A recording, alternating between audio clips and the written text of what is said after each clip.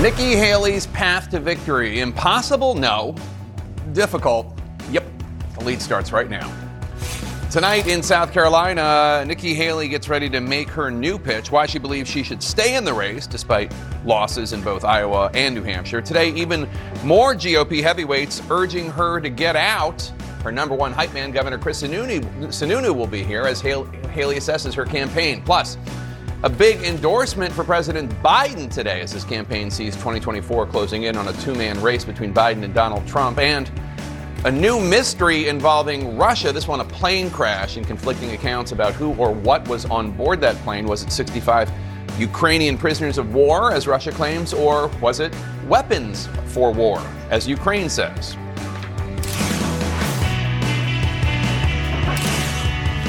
Welcome to The Lead. I'm Jake Tapper. We start today with our 2024 lead and Republican voters delivering Donald Trump another historic victory, sending him one step closer to the White House. Today, Nikki Haley's campaign insists they still see a path forward for the former South Carolina governor to dethrone Donald Trump after his double-digit victory in New Hampshire last night. In the modern history of elections, it is worth pointing out, no non-incumbent has ever before won both Iowa and New Hampshire, ever, until Donald Trump. The Haley campaign has even released its first two ads in her home state of South Carolina, which is set to hold the next true contest between her and Trump, and where she's set to hold a rally in just a few hours. Biden, too old. Trump, too much chaos. A rematch no one wants. There's a better choice for a better America. Nikki Haley delivered. Thousands of jobs, lower taxes, tough immigration laws. Same old Biden and Trump, or new conservative leadership?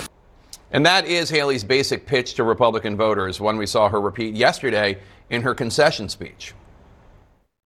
Most Americans do not want a rematch between Biden and Trump. The first party to retire its 80-year-old candidate is going to be the party that wins this election. But despite Governor Haley projecting confidence, the Republican Party continues to coalesce around the former president, with even more elected officials falling in line to endorse him, and the head of the Republican National Committee suggesting that Haley's time is up. I think she's run a great campaign, but I do think there is a message that's coming out from the voters, which is very clear. We need to unite around our eventual nominee, which is going to be Donald Trump. And we need to make sure we beat Joe Biden. If she came in second here, I don't see the path. Let's bring in CNN's John King at the Magic Wall for us. John, as Haley's campaign plots a path forward here, they've got to figure out what worked in New Hampshire and what did not. So where did she do well and where did she underperform? All right, so let's clear this out and take a look. And number one, you did it at the top. Like Donald Trump or not, you have to give him his due. That's never been done before, right? A non-incumbent winning both Iowa and New Hampshire. So if you're Nikki Haley, you have to change. The map can't keep filling in Donald Trump red, right? And so what did she do well? Look at this yellow down here. They said they need to win Portsmouth and the suburbs around there. They did. They said they needed to win Hollis, just left of Nashua there. They did. So they met many of their targets. Look at this number. Nikki Haley got 38,000 more votes than Donald Trump did 8 years ago when he won New Hampshire. That's a pretty remarkable accomplishment, except turnout was record. Donald Trump got 173,000 votes. We're still counting the final ones there. So Trump won. Jake, you just played that ad. The tagline was interesting. She said, new conservative leadership. That is her problem. She's winning moderates. In New Hampshire, she won undeclared voters. Donald Trump is trouncing her among conservatives. As this goes on, her path is getting more narrow. You could argue by the hour she needs to win conservatives. That's the challenge next. So she says she's staying in the race. What is the path forward for her? Right. So Nevada is next. Let's pull this out. There's caucuses there. Donald Trump has that state party pretty much on his side. So her next challenge is her home state of South Carolina. She was the governor for 6 years. You saw that ad trying to promote her record. So this is what the Haley campaign says, that if you look at the primaries ahead and the caucuses ahead, everybody slow down. Just like in New Hampshire, they are arguing in the 24 contests through Super Tuesday, early March, 11 of them are open or semi-open, meaning either there's no party registration like South Carolina, so anybody can show up for the Republican Party, or it's a state like New Hampshire where independents or Democrats last same-day switch or something can vote in the Republican primary. That is all true. There are states, Missouri's one of them, Virginia's one of them, Texas is one of them, where ostensibly, independents could come into the mix, or Democrats could switch and come into the mix. However, Jake, you remember this campaign in 2000. That's what John McCain said when he beat George W. Bush, in New Hampshire in 2000. And Bush said, "I'm going to South Carolina. This is going to be over soon." They kept saying, this is a constant argument. There are states ahead, terrain ahead. We know from these states in past elections, always keep an open mind, it's a much more conservative electorate than New Hampshire. So the challenge, especially if she can't win South Carolina, her home state, is enormous. And obviously, staying in this race is going to cost a lot of money. How are the campaigns spending when it comes to ads in South Carolina? Are Trump and Haley equal there? No, they're not even close. And that has been a pattern so far. Trump, because of his name identity, because of the love he has, that's what it is among Trump Republican voters. He hasn't had to campaign as much. He hasn't had to spend as much. Nikki Haley and pro-Nikki Haley super PACs so far have $5 million booked or spent in TV ads in South Carolina. The Trump campaign, only $384,000. Now, watch. Trump campaign sources telling our correspondents, Kristen Wilson, Kristen Holmes, and others who cover the campaign, that Trump is going to get hard on Haley to make sure he thinks South Carolina should be the end of it. So let's see if they actually spend money or if they do it in other ways. But right now, Haley is spending. Trump so far, Jake, just hasn't had the need because he's winning. The question is, does that continue? And it gets dirty in South Carolina, as I don't need to tell Governor Haley. John King, thanks so much. I want to bring in CNN's Jamie Gangel. And Jamie, you have some brand new reporting on Haley's plan to stay in the race. What is it? Right. So this is politics. They are in until they're not in. But as of 4:06 p.m. today, I spoke to a senior advisor on her campaign who says they are in at least through South Carolina. The quote was 100%. I'm also told you're talking to John about the money question. They say they have plenty of money to stay in.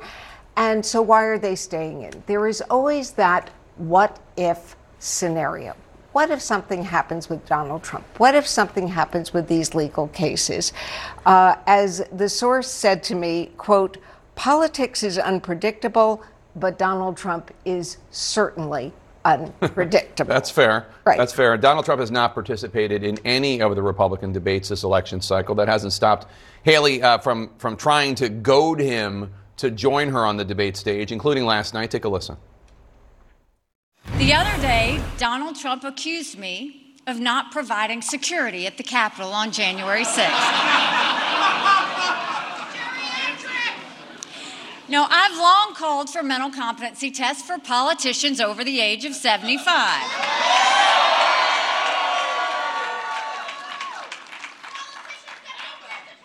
Trump claims he'd do better than me in one of those tests. Maybe he would, maybe he wouldn't. But if he thinks that, then he should have no problem standing on a debate stage with me. So supporters of Nikki Haley say they don't think Donald Trump has the guts to face her on a debate stage. What do you think? Look, they know she triggers him, and I can guarantee you're going to hear something very much like that tonight at her rally and over again. And what's the reaction? We heard, I think last night, that Trump was seething over the fact that she stayed in the race. When you make someone angry, as one of the sources on her campaign said, you can make them make mistakes, like confusing you for Nancy Pelosi. Right. Although you could argue that this is a mistake-proof electorate for Donald Trump. They seem to forgive quite a bit. Your sources are looking at a few things Nikki Haley are going to try to take advantage of moving forward. What are they? Look, I think you're going to hear this debate line over and over and over again. She is going to try to trigger him. They are going to call him a coward for not coming out. But I think the other thing, they're the themes we've heard so far. Yes, he got all those registered Republicans and the conservatives, but she's going to say that she gets the independents, the moderates, the suburban women, the people who in a general election will make the difference. So it's going to be the same themes, but she's going to be going after him harder and harder. Yeah, Jamie Gangel, thanks so much. Joining us now to discuss is New Hampshire Governor Chris Sununu. He's enthusiastically supporting Nikki Haley, to say the least. Governor, you were predicting that Governor Haley could pull out a win in New Hampshire. You must be disappointed with a double-digit loss. Well, she's finished strong. There's no doubt about it. Obviously, you always want to win, But, the victories here are, there's not 6 people in the race anymore, there's 2. That she surged from single digits to 20 points in Iowa to 40, 45, whatever it was here in New Hampshire. She's going into her home state. She has cash. She's put Trump on his heels on the defensive a little bit. So there's still a lot of opportunity. I think John King really broke it down very, very well. Still a lot of opportunity there. This guy gets triggered. He's old. He's just kind of counting on that one core base that he has, where she has an entire state that she has a proven record on. So there's still a lot of positives here going into South Carolina for sure. But there's a big glaring weakness. According to CNN's exit polls from last night, registered Republicans overwhelmingly supported Donald Trump, 74% for him, 24% for Governor Haley. If you can't win registered Republicans or even compete, how do you win the Republican nomination for president? Well, again, 2 states down, 48 to go. It's only become a one-on-one race literally in the past couple of weeks. She's really ramped up the attacks on him. I know that drives him crazy, but the fact is he does not have a strong record. And he is the incumbent. Let's face it. He's effectively the incumbent president. So that's a hard hill to climb for sure. But every time there's a hill in Nikki Haley's way, she climbs it. She knocks it down. She pushes everybody out of the race. So she's been able to have a lot of success where no one thought she was able to have it. She's got one more hill to climb, and that's to beat Trump in her home state. I want to get your reaction to something Donald Trump said last night during his victory speech. Take a listen. Who the hell was the imposter that went up on the stage before and claimed a victory? She did very poorly, actually. She had to win. The governor said she's going to win, she's going to win, she's going to win. Then she failed badly. I have to say it is obviously pretty rich for Donald Trump to make any comments about a second place candidate claiming victory. But what's your response? Right. Well, you hit the first point right there. Look, at the end of the day, the poll said she was going to lose by 25, right? And she got it within 10, 11 points, whatever it was. So she's constantly surging and constantly outperforming. So he just wants everyone to clear the ranks and give him the coronation. But and Ronna McDaniel is completely wrong, by the way. Right? When the head of the Republican Party says we've had the voters in 2 states have their say, we'll ignore the Republicans in the other 48 states. We're just going to ignore them and just tell Trump that he's the winner, right? So these are just establishment Washington politicians galvanizing around Trump. He used to be a disruptor, right? He used to be the guy that was going to challenge Washington. Now he's just part of this elitism, if you will, out of the Republican Party in Washington, D.C. No one wants to tell the Senate what to do. They're basically an out-of-place nursing home, if you think of it that way. He's going to be their next resident. Nikki's the next generation. She's exciting. She brings energy. She brings this great conservative record to the table. That scares him, right? Because he knows that can surge. That's going to have energy. Does she have to win in South Carolina? I mean, I can't understand the motivation for a candidate who doesn't win the first 3 contests. Don't you think it's a do or die there?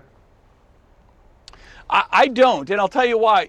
Iowa, New Hampshire, South Carolina are always the filtering states, if you think of it that way, right? We always want to narrow it down. Now, she narrowed it down way faster than anyone thought. I do think when you get to Super Tuesday, you have to win. You got to win some states in Super Tuesday. I don't think South Carolina is a must-win, but I have no doubt she's going to do very, very well there. Today, Republican Senator J.D. Vance of Ohio, who is supporting Trump, he tweeted, quote, "The Republican Party without Donald Trump is a disaster, morally and politically. It's endless wars, open borders, and tax cuts for the people who benefit from endless wars and open borders. Basically, it's Nikki Haley's platform, which is why we so desperately need to beat her," unquote. Your response? With Donald Trump at the head of the party, we lose. We lost in 2020. We should have had the red wave in 22. He's a loser. His candidates are losers. I'm tired of losing. He doesn't bring the right brand, if you will, to the table, and he doesn't galvanize the party or the country together. So I appreciate J.D. Vance is hoping to get a job and another job in Washington, D.C., because he joined the Senate, realizes they don't do much, wants another job with the president. But at the end of the day, all these guys that are kowtowing up to the president, I've talked to them all behind the scenes. They don't respect this guy. They're just kowtowing up to him out of fear and the hopes to get something, another gig. Nikki bucks that trend. She's not afraid of anything. She just wants this country to galvanize together around the right values, whether it's be national security, fiscal responsibility, just putting families and people first, not Donald Trump. Donald Trump's still out there to save himself. Nikki Haley's out to save this country. New Hampshire Governor Chris Sununu, thanks so much. Good to see you, sir. You bet. It's not just Donald Trump calling on Nikki Haley to end her campaign. She's facing growing pressure here in Washington to get out, as Governor Sununu just mentioned. Ahead, I'm going to talk to a House Republican about the rumblings, the murmurs, the whispers on Capitol Hill about what this race could mean for down-ballot candidates and the overall strength of the Republican Party. Stay with us. And we're back with our 2024 lead and the record-setting night in New Hampshire. Donald Trump winning more than 166,000 votes, the most ever won by any candidate in the New Hampshire primary in either major party. With me now is Georgia Congressman Rich McCormick, a Republican who, after endorsing Ron DeSantis last night, endorsed Donald Trump for president. Congressman, thanks for joining us. In your endorsement, you say, quote, "I am calling on my fellow conservatives to join me in uniting behind Donald Trump." To be clear, are you calling for Governor Haley to drop out? I would love to get a start on this. We only have 10 months before we get into the next election, and I think this is going to be detrimental to our party and to our country if we don't unite under one leadership. President Trump has done some very good things for this country. I think he is going to win this primary, and I think it's time to unite under one banner and get our message straight right now. So Haley should drop out. You're calling on her to drop out. Well, she's going to determine this. This is the United States. Each individual has the right to do whatever they want to do. I just think it's best for the party if we start to unite as a party under one banner and one message. According to exit polls, 42% of the people who voted in the Republican primary in New Hampshire said they don't believe Donald Trump will be fit for the presidency if he is convicted of a crime. The chance that Donald Trump is going to be convicted in one of his legal cases is not zero. Are you worried about backing the wrong horse right now? What if he gets convicted and then you have a difficult time winning all these Republicans who are telling you in this exit poll, if he gets convicted, he's not fit? Well, the electorate is the one that determines who's winning the primary. Right now, President Trump is winning by, as you said, record numbers.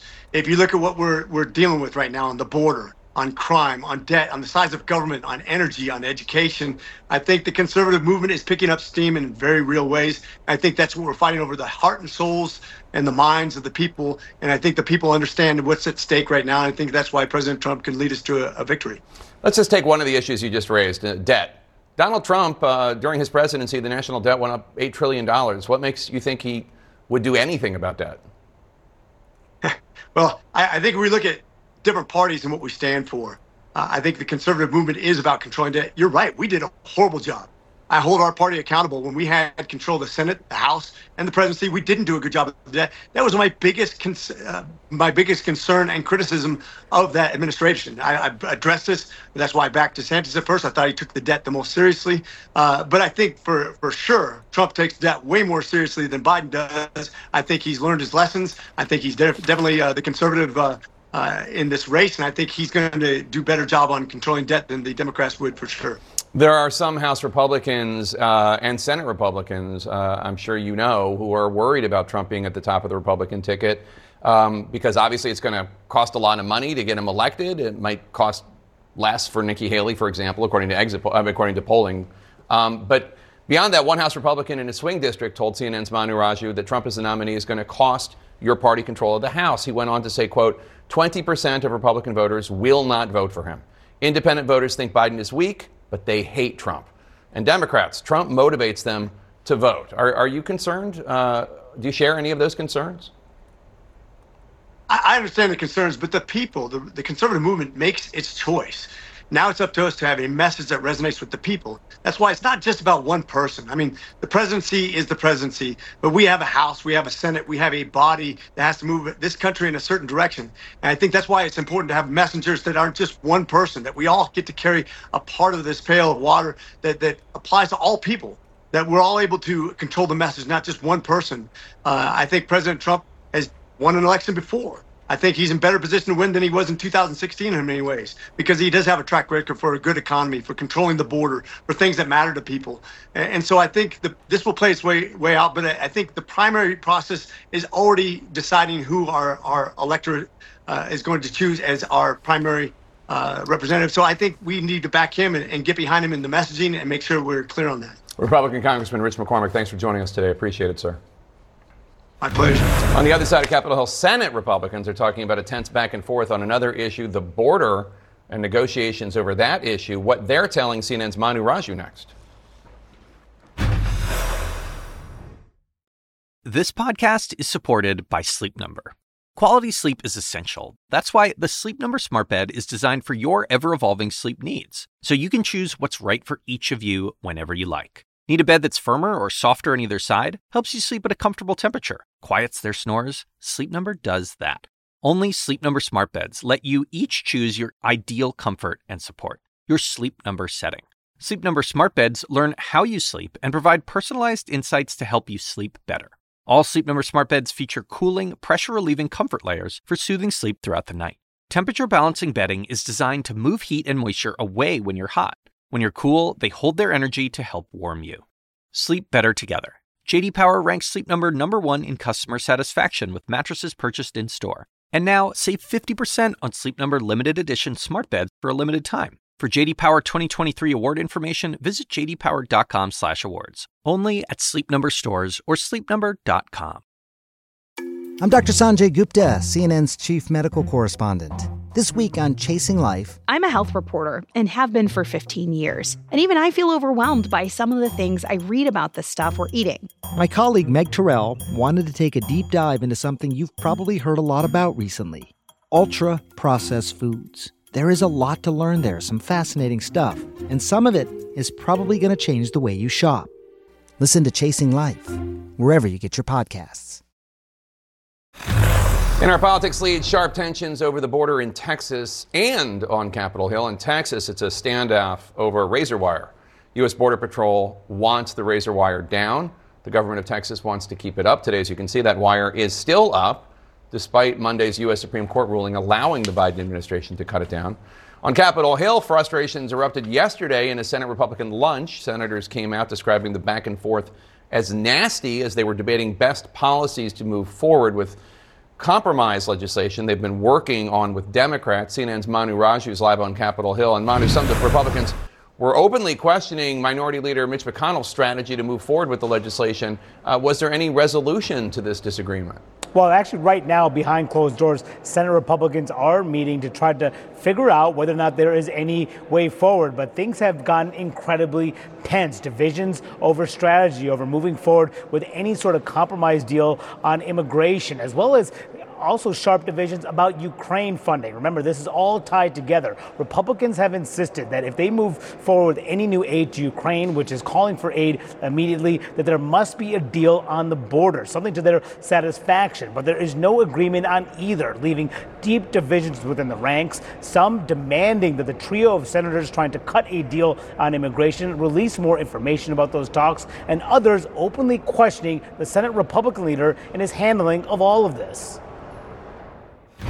I don't know anything about what they're doing. I mean, one of the gentlemen under the interstate living in a refrigerator box knows more about it than I do. What do you think of his handling of the Ukraine and immigration talks? No, it's disastrous, clearly. Total. I mean, just look, it's a total shambles. It's a total disaster. I mean, just totally disastrous. Embarrassing. This bill represents Senate Republican leadership waging war on House Republican leadership. Biden has failed. We are here. We've been elected. We have election certificates. When you have an opportunity to make this country safer, you take it, and you don't play politics. And that last comment coming from Senator Tom Tillis, who's very much in favor of these bipartisan talks, but the Republicans are facing pressure from their likely Republican nominee, Donald Trump, who has come out in opposition to any sort of bipartisan deal on immigration that is not a, quote, perfect deal or is not, quote, everything that they want. He says that they should reject it if it is not exactly to their liking, and that does have influence within the ranks, particularly among on-the-fence Republicans. Some of whom say, let's just wait until the new year. Some of them are privately saying, let's not give Joe Biden a campaign win on a central issue involving immigration that is dominating and animating voters along the campaign trail. All of which is making things much more difficult, particularly among Republicans, to decide whether it's the right time to cut a deal or whether they should punt on this issue until next Congress, Jake. Manu, if the Senate reaches some sort of deal, the big question is not if House Republicans will scramble to support it, they won't, but whether or not Speaker Johnson will even allow a vote on the legislation. What's your take as of now? Yeah, it's really unclear, Jake, because Johnson has not been involved in these negotiations. He has been briefed on them, but he is not a central player. As he's told you, he's told me, and he's told others, he's essentially throwing cold water on these talks, uncertain about whether he'll embrace it, in large part, not just because of Donald Trump's opposition, but because there are many Republicans in his conference who either don't support aid to Ukraine or simply do not believe that there should be any sort of compromise deal, which is raising a lot of concerns among Senate Republicans who say, why vote on anything now if it has no chance in the Republican-led House? And if the Republican-led House changes the bill dramatically, then that could upset the balance with the White House or Democrats in the Senate, which just shows you how difficult it is to get anything done in an election year, particularly when it comes to immigration. Yeah, although, to be honest, Republicans had the White House and the House and the Senate. They didn't do anything about it then either. Mani Raju, thanks so much. New video shows the downing of a Russian plane, and there's a mystery deepening into who or what was on that plane. Russia claims that Ukrainian prisoners of war were on board. Ukraine says weapons were on that plane. We're going to dive into the efforts to sort this all out next.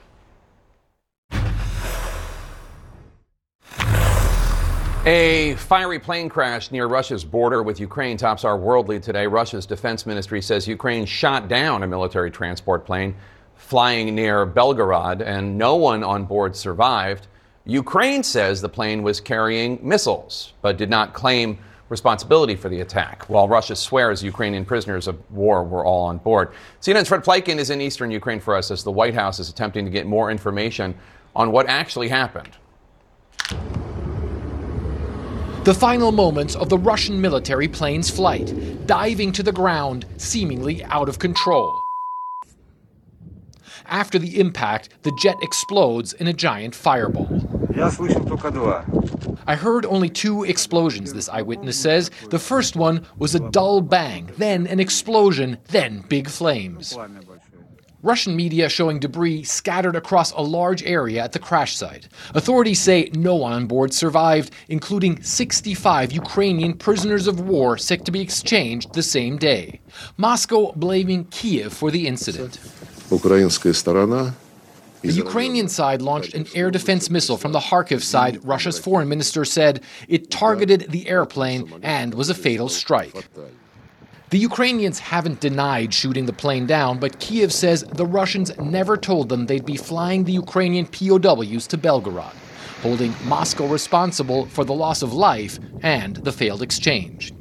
Landing a transport plane in a 30-kilometer combat zone cannot be safe and in any case should be discussed by both sides, because otherwise it jeopardizes the entire exchange process, a military intelligence statement says. Based on this, we may be talking about planned and deliberate actions of the Russian Federation to destabilize the situation in Ukraine and weaken international support for our country. Ukraine says Russia often uses the Il-76 cargo jets to transport missiles used to target Ukrainian cities and civilian infrastructure. A recent attack killing and wounding scores in Kharkiv in Ukraine's northeast. When the missile attack started, I kneeled down near the washing machine, this woman says. Look, something hit me here. Glass, but I'm alive. Some people died, and my flat is gone. The Ukrainians have vowed revenge for missile attacks like these and say they consider Russian cargo planes transporting missiles to be legitimate targets. So as you can see there, Jake, still a lot more questions than answers tonight. The Ukrainian President Volodymyr Zelensky, he came out just a couple of minutes ago and said he had ordered all of his top generals to try and establish the fact as best they can, because, of course, the crash happened on Russian territory. The Ukrainians are saying, as of right now, they have no reliable information as to who was on that plane and how many people. Jake? Fred Pleitgen in eastern Ukraine for us. Thank you so much. Today in Gaza, the United Nations Relief Agency described, quote, mass casualties from an alleged Israeli attack. The UN director says 2 tank rounds hit a building sheltering 800 people. At least 9 were killed, dozens injured. The 2 days of intense fighting have left Gazans trapped under rubble, others with severe shrapnel wounds. As Israel maintains, there are terrorists with Hamas embedded in the hospitals there. And Israel says it will continue its attack for, quote, several days, trying to destroy Hamas. CNN's Ben Wiedemann brings us now the desperate reality for hundreds of thousands of displaced Palestinians just trying to survive. With what little they can carry, they try to flee Khan Yunis to safer ground. That ground doesn't exist in Gaza. Israeli forces, intensifying their offensive against Hamas, ordered civilians to leave the western side of the city, where 3 of the last few functioning hospitals in Gaza are located, and where thousands of people had taken shelter. Another 800 were sheltering in a UN vocational training center, hit, according to the UN, by 2 Israeli tank rounds. The reality is that these strikes are hitting protected installations, protected facilities. They're hitting facilities that are housing, sheltering civilians, or where you have medical personnel tending to people who are wounded and injured and sick. This man managed to escape Khan Yunis under shelling. He asks his children, "Have you eaten today?" "No," they respond. Hovering over the agony of this war is the specter of famine, warns Michael Fakhri, the UN Special Rapporteur on the right to food. How would you describe the food situation in Gaza at the moment? Every single person in Gaza is hungry. So that means 2.2 million people are going hungry. A quarter of the population are starving. They're struggling to find food and drinkable water. And famine is imminent. Since October, Gaza has become a land of nomads, moving from place to place, desperate as the war moves further south. For more than 100 days, I've been in the streets, says Mohammed. We don't know where to go. They say it's safe in one place, and then it's dangerous with shelling and shooting. We go to another place, and it's the same thing. Hundreds of thousands have fled to, and more are fleeing every day, to Rafah on the Egyptian border, now crammed with more than 1 million displaced. There are a few spots left in the sand. The only place after that is the sea. Ben Wiedemann, CNN, reporting from Beirut. And our thanks to CNN's Ben Wiedemann for that report. Coming up, the secrecy surrounding a controversial execution scheduled for tomorrow. Alabama plans to use an untested method to execute a death row inmate. Coming up next, how the state is managing to keep key parts of the process shielded from public scrutiny. Stay with us. In our Law and Justice lead, the U.S. Supreme Court has just declined to stop the first known execution in the United States using nitrogen gas. Tomorrow, the state of Alabama is set to use nitrogen hypoxia. It's a controversial alternative to lethal injection. Kenneth Smith was sentenced to death for the stabbing murder of Elizabeth Sennett in 1988. CNN's Isabel Rosales is live for us in Atmore, Alabama. And the state is facing a lot of criticism over this never before been used execution method. Isabel, you've read through the state's execution procedures. How is this supposed to work? Well, Jake, death by nitrogen gas, not only is it controversial, but it's also an untested method. There is no precedent for this. Alabama is just one of 3 states, including Mississippi and Oklahoma, that has approved the use of nitrogen gas in death sentences, but it has never been used before.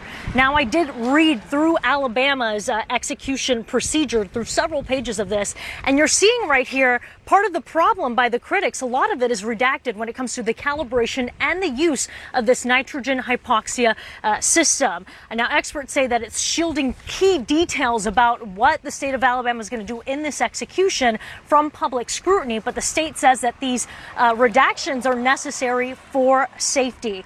And that secrecy is troubling to a lot of these critics, because Alabama since 2018 has botched 3 lethal injections, including Kenneth Smith's own, back in 2022, because they deviated away from this protocol. So here's what I could find out from these pages. He will ultimately be strapped to a gurney. A respirator, a 5-point respirator, will be applied to his face. A pulse oximeter will be put on him. The warden will be in the execution chamber reading him the death warrant. He will be allowed to make a final statement up to 2 minutes, and then they will pump that 100% nitrogen gas in, depriving him of oxygen until his organs fail and then death comes. So that will be applied for 15 minutes or until he flatlines 5 minutes after he flatlines on an EKG, whichever is longer. Now, Smith originally asked for execution via nitrogen gas, but when he saw the proposal, he became very concerned that he could vomit inside of his mask and be experiencing pain and die from choking on his vomit. I did speak with his spiritual advisor who experienced orientation, went through orientation today, and spoke with Kenneth, and he says the state of Alabama is not prepared. Listen. It's lunacy. I mean, it's absolute lunacy. I mean, for months, we have been asking the Alabama Department of Corrections for more information. Is this going to be safe? What's going to happen? Today, I go into the chamber to orient myself with the warden and one of the captains of the execution squad. And as I ask questions, he's consistently saying, either we don't know or we can't tell you. And that Reverend Jeff Hood is concerned about his own safety. He was forced to sign a waiver to be allowed into the chamber, acknowledging there could be harm to himself. He does tell me, Jake, that he's scheduled to go with Kenneth Smith around 7 p.m. Eastern tomorrow and deliver him the Eucharist. Isabel Rosales in Atmore, Alabama, thank you so much. Let's turn to our national lead now. Boeing CEO is meeting with lawmakers on Capitol Hill today and tomorrow in an effort to address growing questions and concerns about the safety of its airliners. You'll recall earlier this month something called a door plug blew off in Alaska Airlines Boeing 737 MAX 9 during flight, leaving a refrigerator-sized hole. The plane made an emergency landing. Thankfully, everyone survived. Yesterday, the CEO of Alaska Airlines revealed that loose bolts had been discovered on many Boeing MAX planes. We found, some loose bolts on many of our MAX 9s. So those, yeah. So those are things that are going to be rectified through the inspection process. Boeing is better than this, and Flight 1282 should never have happened.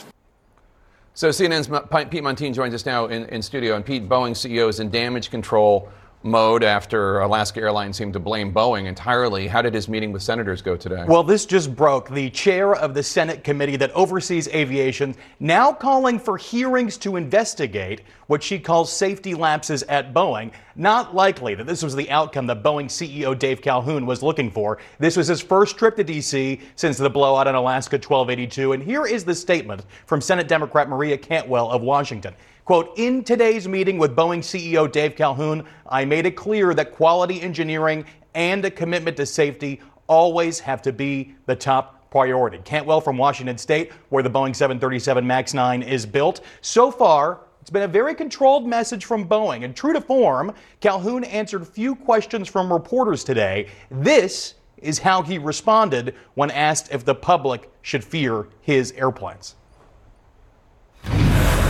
We fly safe planes. We don't put airplanes in the air that we don't have 100% confidence in. I'm here today in the spirit of transparency to, number one, recognize the seriousness of what you just asked. Number two, to share everything I can with our Capitol Hill interests and answer all their questions because they have a lot of them. Tomorrow, Boeing will pause production for the day at the MAX 9 factory. They're calling it a quality stand down. It's like what the military does after a crash, but in this case, Boeing workers will break into smaller groups, evaluate Boeing's processes on the production floor, and make recommendations onto where things can be improved, Jay. And Pete, you also spoke with the head of the Federal Aviation Administration. What did he have to say? Just did a one-on-one interview with FAA Administrator Mike Whitaker. He says that the FAA's focus is now really on Boeing's quality control. That is what's happening right now with FAA inspectors now on site at the Renton, Washington facility that builds the MAX 9. Also, what is happening is the FAA is reviewing some details that they've received from about a quarter of the MAX 9s in the U.S. The plane's still grounded, by the way, 171 planes, and the FAA Administrator Mike Whitaker says that ungrounding will not happen until he is certain that that airplane is indeed safe. All right, Pete Montine, thanks so much for that update. Next, the union leader who told me right here on the lead just a few months ago why he was holding back his endorsement of President Biden. But that changed today. We're going to ask him why next when he joins us live here in studio. The Assignment with me, Audie Cornish. celebrities of all kinds are speaking publicly about their therapeutic trips, so to speak. It turns out there is a burgeoning industry ready to serve the new influx of people who find themselves turning away from traditional mental health therapy. The gap between what we know and what we don't about psychedelic therapy. Listen to The Assignment with me, Audie Cornish, on your favorite podcast app. Welcome to The Lead. I'm Jake Tapper. This hour, CNN exclusive new information in the ethics investigation involving Republican Congressman Matt Gaetz and allegations of crimes, plus a familiar voice injecting himself into this election cycle. Comedian Jon Stewart announces his return to The Daily Show. Are the stakes even higher today than when he retired in 2015? And leading this hour, one day after Republican voters get their say in New Hampshire, President Biden has scored a big endorsement from a major union, the United Auto Workers, back in September. During the auto workers' strike, the union's president was here on The Lead saying he was nowhere near ready to back Biden at the time. Our endorsements are going to be earned, not freely given, and actions are going to dictate endorsements. So we'll see how things continue to play out, and we have a lot of issues to resolve. 2 weeks after that, President Biden showed up on the picket line to visit auto workers on strike, a visit that seems to have paid off for Biden in his 2024 campaign. Here was the president today. Look, I kept my commitment to be the most pro-union president ever. I'm proud you have my back. Let me just say I'm honored to have your back and you have mine. I was so damn proud to stand in that picket line with you. United Auto Workers, the union president, Shawn Fain, is here. Thanks so much for joining us. So your union has more than 400,000 members. How many members do you think voted for Joe Biden in 2020? I saw an analysis that suggested that union members in Michigan and Wisconsin broke for Biden over Trump, maybe 56-40, but that union members in Ohio and Pennsylvania, they broke for Biden over Trump in Michigan and Wisconsin, but members in Ohio and Pennsylvania went for Trump. Is that your understanding? I would put it this simple. The majority of our members voted for President Biden. And do you think the endorsement is a big reason for that? Without the endorsement, might they have more of them gone to Trump, given the demographics and such? I don't think so. I mean, I think, even going forward, when you look at both candidates, it's very clear which one supports working class people and which one doesn't. By two simple sentences. Joe Biden bet on the American worker, and Donald Trump blamed the American worker. And what are you hearing from your members this time around in 2024? Because obviously there's a lot of dissatisfaction with Joe Biden, not just among the electorate at large, but among Democrats specifically. There's as of right now at least, a lack of enthusiasm for his campaign. Well, I mean, I look at it this way. I mean, there's two choices in this election, and it's very clear which one is going to support working class people and which one doesn't. You look at the body of work. When we ran our campaign for our contracts, for our record contracts in the Big Three, we used facts. The facts of how wealthy the corporations were, how wealthy the CEOs made themselves at the expense of the workers. And it's no different in this election. You look at the facts are very clear. Donald Trump has a long history. In 2008, in the recession, he blamed the workers for what was wrong with those companies. Mm-hmm. President Biden bet on the workers. And you called President Trump a scab. What do you mean? He's anti-union. When he became president in 2015, skilled trade workers at Volkswagen voted to organize. The company, as many companies do, broke the law. They delayed their contract when they were fighting for a contract, and because they wanted to wait till President Trump was sworn in at the time, and then he put a anti-union National Labor Relations Board in place, and in essence killed that contract. So one last question, and that is, I know that you've expressed concern about the push to electric vehicles. Do you still have those concerns? Because obviously President Biden continues that push. Batteries are made in China, as we know. Is there a future for auto workers with electric vehicles the way that Biden is pushing it? We have a long history in this country of making everything. And I'm not concerned as far as with the transition. Our concern with the transition was we wanted it to be a just transition. And how it was when I took over, it was headed on a race to the bottom. And so, we turned that around. We were able to negotiate to bring that work under our master agreements in the Big Three. And we want to set that as a template for all the EV industry as we move forward in America. Lastly, how worried are you about Democrats winning Michigan? I'm not worried. Democrats are going to come out and they're going to vote the right way. I mean, at the end of the day, working class people know what's good for them. And the billionaire class and a party that represents that interest is not good for working class people. UAW President Shawn Fain, good to see you, sir. Thank you so much for being here. Let's keep it in Michigan right now. Democratic Congresswoman Debbie Dingell of Michigan joins us now. Congresswoman, so you represent this key battleground state, and you heard Shawn Fain and the UAW endorsing President Joe Biden. We should note Biden won the union's endorsement in 2020, but many of its 400,000 rank and file members still supported Trump. Not a majority, but maybe like 40%. How much does an endorsement from a union matter? Well, it depends how hard the union works once it makes the endorsement to make sure its members are educated about what their choice is, what the facts are, and why it's important to turn out voters. I have talked to President Fain about this a lot, including today, where we both said, okay, this is done. Now we roll up our sleeves, put together the plan, and turn out the votes. And that's the next step. We have to do the work, educate voters to make sure they do have the facts and make sure they know what's at stake and they vote. So the Democratic Party relies a lot on Michigan's Muslim American population, which helped Biden win the state in 2020. This days, President Biden can't give a speech without being interrupted by pro-Palestinian protesters because of his support for Israel in the Israel-Hamas war. Watch what happened just earlier today when he was addressing UAW members. No matter what that was, it should be.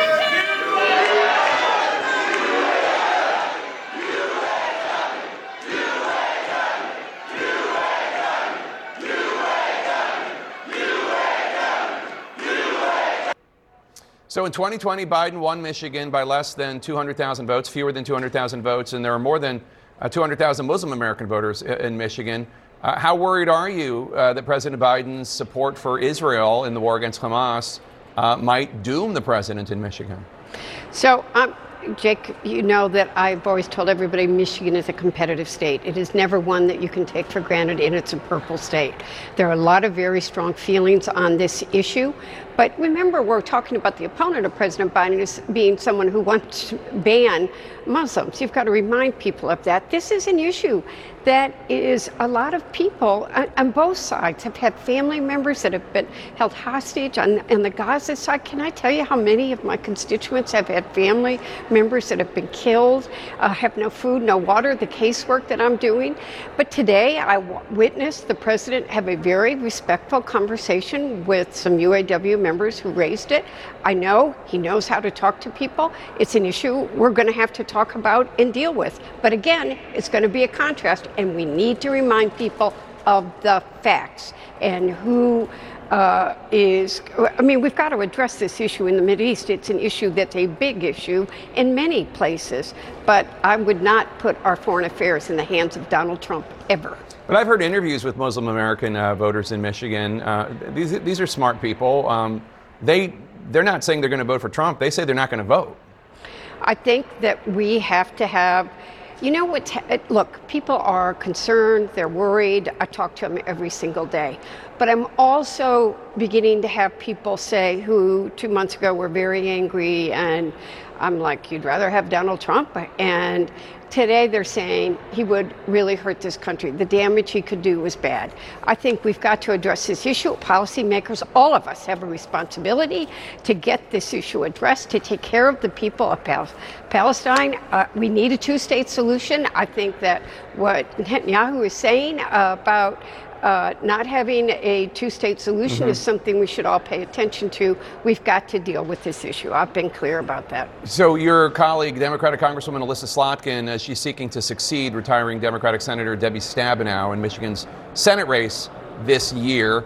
How concerned are you that President Biden will be a drag on the ticket?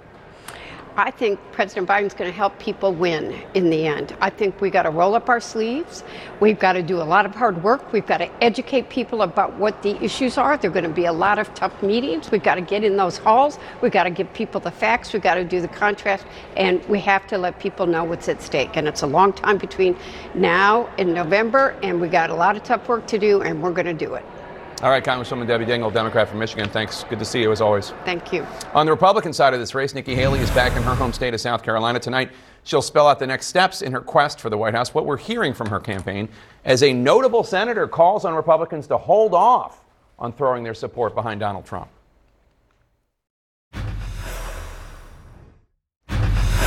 In our 2024 lead, Nikki Haley is setting her sights on South Carolina, her home Palmetto State. She's set to kick off her campaign in the Palmetto State tonight, just a day after her disappointing results in New Hampshire. CNN's Kylie Atwood is at Haley's South Carolina kickoff in North Charleston. Kylie, what is the mood on the Haley campaign today?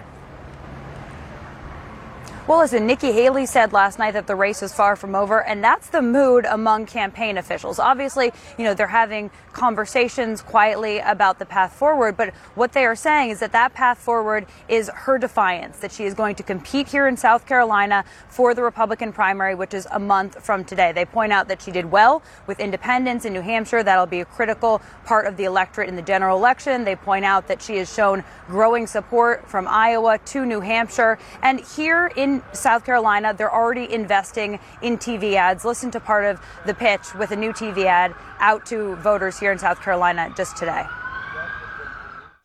Biden, too old. Trump, too much chaos. A rematch no one wants. There's a better choice for a better America. Her story started right here. America's youngest governor, a conservative Republican, and boy, did she deliver. Now, obviously, we're seeing growing support from Republican lawmakers backing former President Trump, increasingly so today after his victory in New Hampshire last night. Nikki Haley's campaign, for their part, is saying once again that the voters want democracy, they want votes, they don't want a coronation. And of course, we'll watch to see what Nikki Haley has to say about that tonight. All right, Kylie Atwood in North Charleston, thanks so much. Republican Senator Susan Collins of Maine is, as of now, refusing to endorse Donald Trump for president, even though he won stunningly in neighboring New Hampshire last night. Collins also went on to praise Nikki Haley for staying in the race, saying, quote, "I think the more people see her for her, particularly since she appears to be the only alternative to Donald Trump right now, the more impressed that they will be," unquote. My panel joins us now. Do you agree with that? I do not share the senator's optimism that there is a path forward for Nikki Haley to be chosen as the Republican nominee. Now, that doesn't mean there's no reason to stay in. It is true that Donald Trump is winning a majority in the two contests we've had so far. Which has never happened before. Right. And so not to undercut that, I mean, he is the clear choice of Republican voters. But there's a not insignificant portion of the party that is saying, I'd like something new. It's not enough to make that path viable for her, but she could stick around and say, I want to give them a voice. But this is a really tough ask for the next couple of weeks, just as a sort of symbolic act. And Karen, sources told CNN's Caitlin Collins that despite Trump's historic win last night, he spent the evening, quote, seething at Nikki Haley, that she didn't drop out, maybe even that she took some shots at his mental fitness. He has told aides to ramp up his attacks against her. Yeah. I'm old enough to remember a nasty... I mean, South Carolina politics is rough. People get personal, they lie, they make nasty insinuations, racist, sexist, etc. I think you're going to say John McCain, George Bush? Well, the George W. Bush attack against campaign against John McCain is the one that I experienced as a Cub reporter firsthand in 2000. Right. But I can imagine it getting even worse because Nikki Haley is A, Indian American, B, a woman, and C, it's Donald Trump, not George W. Bush. Yeah, I'm old enough to remember 2016, and there's something particularly about women that really gets under Donald Trump's skin, particularly women of color who don't do what he says. So I'm sure he was seething, and clearly now it's going to be full barrel at Nikki Haley, and they're going to do everything they can to make her life miserable. And it's not just, the thing I think we have to remember, it's not just everything we see up here, it's all the disinformation and misinformation, social media. I mean, people forget that he has over 60 million followers, so he is literally the source of information, news information for a lot of voters. So I'm sure it's going to be very ugly. I think the problem she has, the math is just not there. If we just, can she potentially win suburban voters? Can she potentially win, some moderate Republicans? Sure, but part of her problem is she's not able to win. She's got to win core conservatives. And so far, she hasn't been able to do that. Now, I will say one thing, politics ain't beanbag, right? So I would expect this to get nastier and nastier as it gets more and more contentious. But the speech that Donald Trump gave last night, in contrast to what he gave in Iowa, was so stark, right? In Iowa, it was conciliatory-ish, it was unifying-ish. That is not the tone he took last night. No, he's mad. And it is going to drive me nuts when this election unfolds and the Trump folks, who now are a majority of the Republican Party, it's the establishment, absolutely, do everything they can to alienate those folks that say, I liked Nikki Haley, I preferred her, rather than trying to bring them back in the fold. Because Donald Trump may have a majority of Republicans, but he doesn't necessarily have a majority of voters. You need those Haley voters to come home. The meaner you are, the more you're like, don't let the door hit you on the way out. You don't get to cry then when those voters don't turn out for your guy in November. But the Republican establishment, which Donald Trump is, and all of its members are coming home. The officials, not necessarily the voters. John Cornyn is a good example. He is now a member of the Republican establishment, not the Trump establishment, but the Senate establishment. He told the Houston Chronicle last year, I think President Trump's time has passed him by. I don't think President Trump understands that when you run in a general election, you have to appeal to voters beyond your base, the exact point that you were just making. Last night, Cornyn came around and he went onto Twitter or X and posted, to beat Biden, Republicans need to unite around a single candidate. And it's clear that President Trump is Republicans' voters of choice. And he says, I'm going to be continuing to work to elect a Republican Senate majority and to elect President Trump in 2024. Now, it's interesting how he phrased it. It's the same way that Ron DeSantis phrased it, which is not, Donald Trump is the best. I love him. He's awesome. He's going to be a great president again. It's obvious that this is what the voters want. Hence, I am joining the parade. And I think we're going to hear that quite a bit in the next coming days and weeks as more sort of jump on the Trump train, who may have, as a way to not completely, alienate what they've said before, say, well, this is clearly what the voters want, so we've got to jump on. At the same time, interesting enough, with Cornyn and others, you're hearing from folks on the Republican side in the Senate and the House who recognize Trump at the top of the ticket could actually hurt their efforts down ballot. And I think the other thing here, just going back to this conversation about independence, that is good for Joe Biden, because we heard a lot of voters in New Hampshire say, if it's not Nikki Haley, I'm going to vote for Joe Biden because I'm never going to vote for Trump again. And we heard that in New Hampshire also. That was interesting. Another, I wouldn't call this a wild card, but interesting news in politics today is that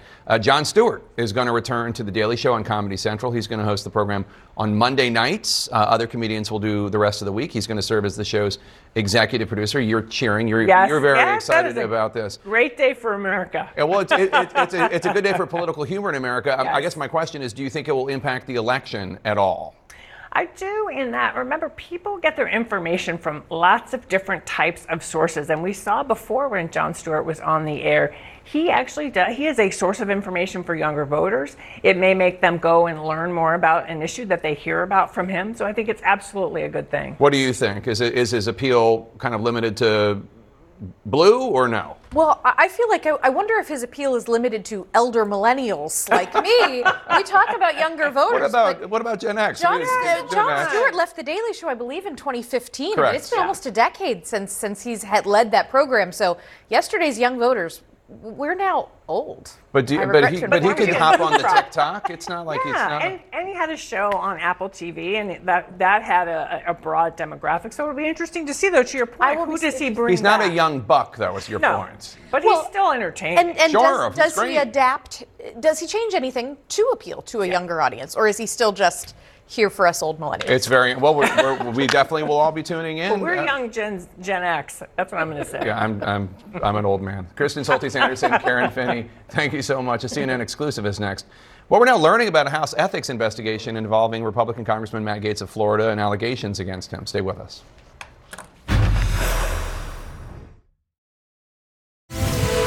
Breaking news, sources say that the House Ethics Committee investigating Republican Congressman Matt Gaetz of Florida has now reached out to the U.S. Justice Department and to a woman with whom the congressman allegedly had sexual relations when she was 17 years old. Elections that Congressman Gaetz denies. We should note Congressman Gates has never been charged with any wrongdoing here. CNN's Paula Reed has this exclusive reporting. Paula, what have we learned?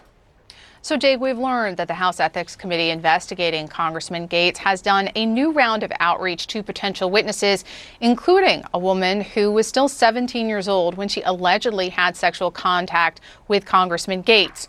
We've learned they have also reached out to the Justice Department, asking for materials from its years-long investigation into the congressman, where they examined these allegations of possible sexual contact with a minor, along with other crimes. But as you noted, they did not ultimately opt to charge the congressman.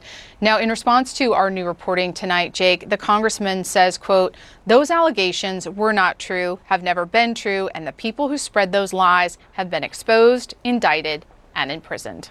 Remind us how we got here, Paula. So back in late 2020, under Trump-appointed Attorney General Bill Barr, they opened an investigation at the Justice Department into whether Congressman Gates or his associates may have had sex with an underage girl, the woman who just received this outreach. Now, this expanded over several years to include also looking into allegations of possible lobbying violations, sex trafficking, and even obstruction of justice. But ultimately, as we've said, Congressman Gates was not charged, though his associate Joel Greenberg did admit to multiple crimes, including soliciting and having sex with that minor. Now, the Ethics Committee had its own probe starting in 2021 into the congressman, but then put that on pause to yield to the federal investigation. But after the federal investigation wrapped up last year, this was all revived. But this revival has not been without serious political consequence. Gates privately blamed former House Speaker Kevin McCarthy for reviving the ethics probe, and the former speaker has also blamed Gates's frustration about the ethics probe for, Gates's work to try to push McCarthy out of his position. But we see even in a post-Speaker McCarthy world, the ethics probe not only continues but appears to be ramping up. And do the people that the Ethics Committee reached out to, do they have to comply? We don't have to comply with a voluntary request for information, but then you do risk the possibility of a subpoena. Now, when it comes to the Justice Department, this is certainly not the first request for materials related to a sensitive investigation. Now, they are usually reluctant to just hand over files, particularly in a case like this. They may, depending on the request and the appropriateness of the request, be willing to engage in some sort of accommodation to give the committee some materials, but it's unclear exactly what they're looking for and what the Justice Department will be willing to hand over. All right, Paula Reed, thanks for that update. Appreciate it. This next story might be hard to hear, but it is important to tell. A father lost his son to Hamas on October 7th in the Hamas terrorist attacks on Israel. The father scoured horrific videos trying to understand what happened to his son. And that father is going to share his grim, troubling story with us next. In our world lead now, Israeli troops are now surrounding Gaza's second largest city, Khan Yunis, as Israel Defense Forces say they will continue their heavy fighting until they dismantle Hamas strongholds in the area. The main United Nations relief agency in Gaza says there are mass casualties after a shelter housing tens of thousands of displaced Palestinians was struck. The IDF is investigating the strike and says it was not caused by Israeli artillery or aerial bombardment. Meantime, an Israeli official told CNN that any proposed deal between Israel and Hamas for a ceasefire has not reached the negotiating table, but that indirect talks are ongoing. This as freed hostages are currently pleading with the lawmakers of the Israeli parliament or Knesset to do more to help free the remaining hostages. Here's Aviva Siegel. I became a mother to young girls there. I want to tell you that the terrorists bring inappropriate clothes, doll clothes. They have turned those girls into their dolls. Dolls on a string that they can do whatever they want with whenever they want. It's unbelievable that they are still there. I can't imagine what they are feeling. I can't live with it. 4 months after October 7th, more accounts of Hamas's brutal tactics and the atrocities committed by Hamas terrorists on that day are coming to light. I recently spoke with David Tahar, whose son, 19-year-old Adir, an IDF soldier, was killed on October 7th. I want to warn our viewers that the details of his son's story are very disturbing.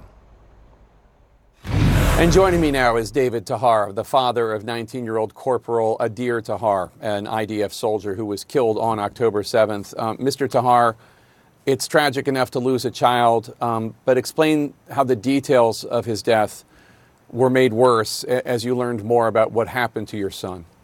I can tell you that from an army investigation that was sent to us, the bereaved parents, the fighting that Adir and his friends did, it took about an hour and 20 minutes. While they were fighting, they managed to stop the terrorists. While they were fighting, 5 soldiers got killed, including Adir.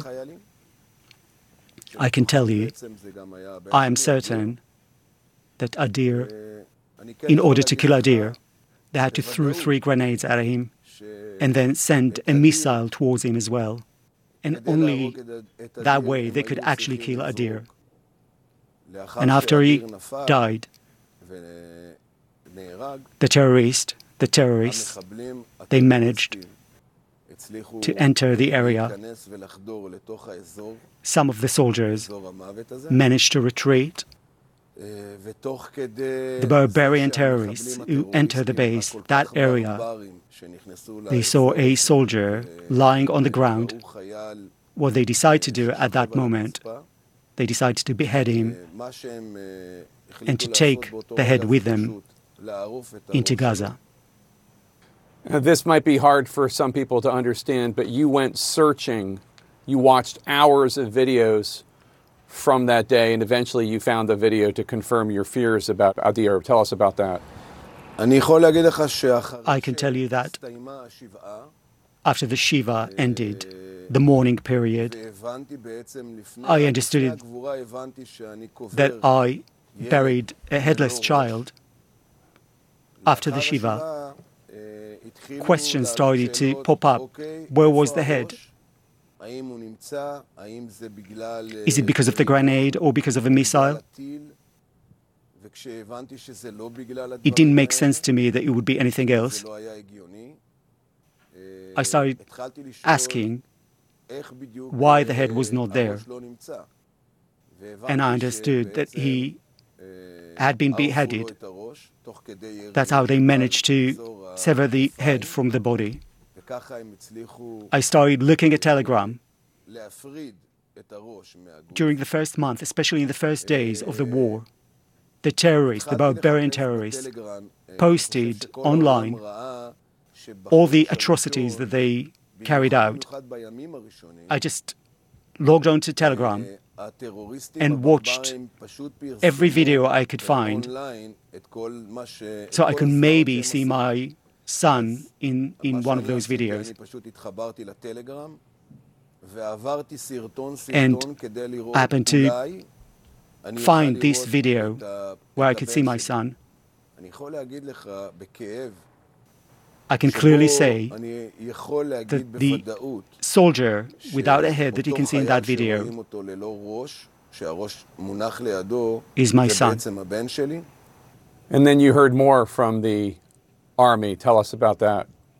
I can tell you that for 2 months, I turned to everyone I could in order to understand where the head was, to understand who picked the body, who handled it. And I understood that it was a certain unit in the Shura camp.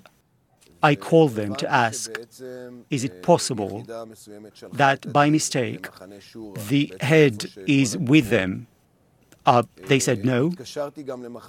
And then one of the commanders called me, who did an investigation, carried out an investigation, and told me that it's most likely that the horrible terrorist took the head to Gaza. And that's how I understood that the head is not there. 2 or 3 weeks after that, I found from another commander that the Shin Bet interrogated prisoners, terrorists that were kidnapped in Gaza, arrested in Gaza. And while they were interrogating them, they understood that one of the terrorists said that he tried to sell the head, a soldier's head that he has. That happened while he was interrogated. It was found out that they put the head in a black bag. They went to Palestine Square in central Gaza. They put it in an ice cream fridge inside a shop. That's where they hid it, in order to demand what they were promised, $10,000, when they bring a proof that they murdered a citizen or a soldier. And you got it back? Yes. An elite unit, an elite IDF unit brought it back. They took the terrorist. They were afraid that the bag was wired. They took him into the shop and they brought the bag. And inside the bag, there were Adir's head, the remains of the head. And when they checked the teeth and when they tested the DNA, it was proven that it was actually Adir. And I got all these remains with a bag. I got that from the IDF rabbinate. We opened Adir's coffin and we buried him again. I'm so sorry, David. I'm so sorry that this happened to you. What a horrible, horrible, horrible experience. It really is. It's very difficult. But it is important that the world understands what we're facing. It's important that people understand that what happened on the 7th of October, it can't happen again. Not to Israel, the Israeli people, and not to anyone else. David, Tahar, may Adir's memory be a blessing. I'm so sorry that you and your family have gone through that. Thank you for sharing your story. Thank you very much, Mr. Tefer. Thank you very much. A spokesman for the Israel Defense Forces confirmed all of the details in David's story, except for the $10,000 bounty, which they could not confirm. Next to an issue here in the United States that needs more attention, injustices in the American healthcare system, from racism to sexism. My next guest is in the system. She's a doctor. She says she's seen it happen, and she'll join us next. In our Health Lead, a deeply personal and profound look at the costs of healthcare in the United States. We're not talking about the huge medical bills so many of us face. Instead, how prejudice, from racism to sexism, can change not only the ways doctors see patients, but also the doctors that patients get to see. That's part of the focus of a fascinating new book called Legacy, A Black Physician Reckons with Racism in Medicine, by Dr. Uche Blackstock, who joins us now. Dr. Blackstock, thanks for joining us. So this book begins with your own experience, which viewers of The Lead will know hits home to me as well because of my daughter's experience of your misdiagnosed appendicitis. Tell us what happened.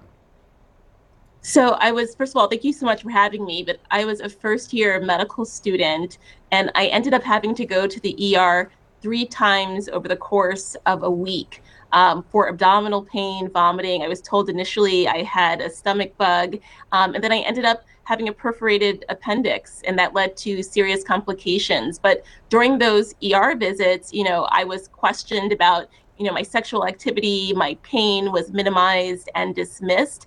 And, even though as a medical student then, I actually felt worried about questioning the doctors. I didn't feel like I had the right to. And so I ended up being out of medical school for about a month and missing classes and having complications. And this is something that actually is very common. As you know, it happens to patients who are women, and it happens to Black patients more often than other patients. Yeah, this exactly happened to my daughter, who's white but female, and she very much feels like her experience and her pain was dismissed by the doctors. And the same thing happened. They asked about her. I mean, she was like 12. They asked about her or maybe 13. They asked about her, they asked personal questions that had nothing to do with the fact that her appendix was perforated and causing sepsis. Right. Exactly. And we know from studies that this happens to women patients, Black patients more often, that, it's called gaslighting, where, they're saying I'm having these symptoms, but healthcare professionals actually of all, genders and backgrounds actually are not listening to them. And that ends up in delayed diagnoses, misdiagnoses, harm to the patients, and sometimes even death. Well, I'm so glad you're okay. You also tell the story of your mother's experience. She was a brilliant doctor, a trailblazer. Yes. Sadly, she died at the age of 47 from leukemia. Tell us how her story helped to spur you to write this book. Yes, definitely. So one thing that is very rare to say is I'm a second generation Black woman physician. I am the first Black mother-daughter legacy from Harvard Medical School. And it was my experience, being raised by a Black woman physician and then, seeing her diagnosed with a rare blood cancer at the age of 46, dying at 47, most likely from environmental exposures that she had in her neighborhood growing up in central Brooklyn, in poverty. So, realizing that my mother died prematurely, likely because of exposures that she had because she was a poor Black girl growing up in Brooklyn. And that really helped my journey from medical student to practicing physician to wanting to speak more about these health inequities that we see in our country. So what's your diagnosis of these problems? What prescriptions do you offer? Yeah, so in my book, I end it with a call to action. I talk about the history of racism in medicine. It's very deeply rooted from slavery days. I talk about how Black populations have been, experimented on. We know the Tuskegee experiment. And I say that, medical schools, we need to really think about the way that we're educating our future physicians. We need to make sure they're recognizing their internal biases. We also need to hold hospitals and healthcare institutions accountable. We need to make sure that they are tracking these inequities with metrics, that they're intervening when needed, that they're getting feedback from patients. Because what we're seeing in terms of these widening gaps, especially, we know that Serena Williams and Beyonce Knowles, famous Black women, have suffered pregnancy-related complications. And even myself with a Harvard Medical School degree, I'm more likely to suffer pregnancy-related complications than my white peers. So we need to make sure our future physicians are educated, our hospitals and healthcare institutions are held accountable, and that our policymakers are really thinking about these issues and how to make our communities safer and healthier.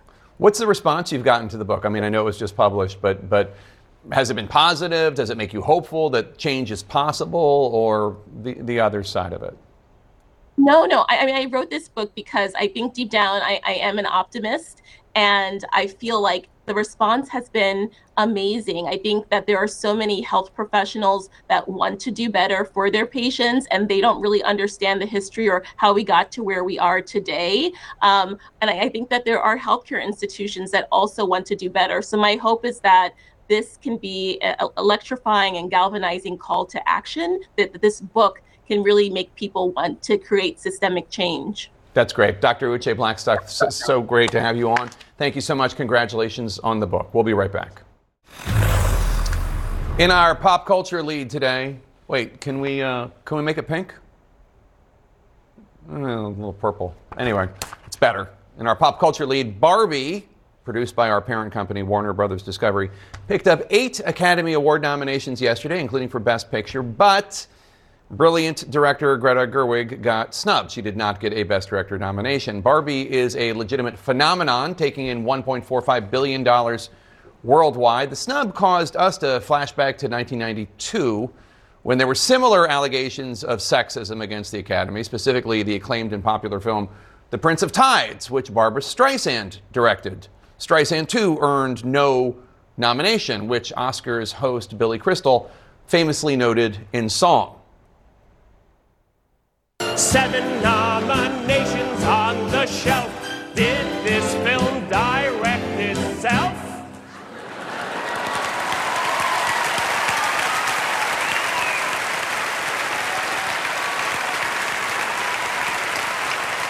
From Barbra to Barbie, not only was director Greta Gerwig snubbed, so was Barbie lead actress Margot Robbie, and Ryan Gosling, who played Ken and was nominated for Best Supporting Actor, put out a statement saying he was honored, but adding, quote, "There is no Ken without Barbie, and there is no Barbie movie without Greta Gerwig and Margot Robbie." We should note that Gerwig is nominated for screenwriting and Robbie for producing.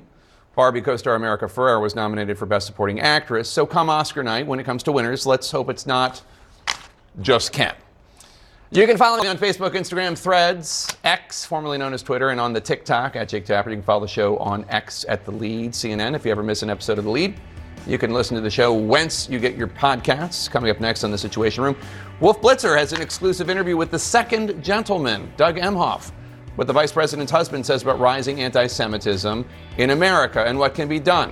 That's next on The Situation Room, starting now. We'll see you back here on The Lead tomorrow.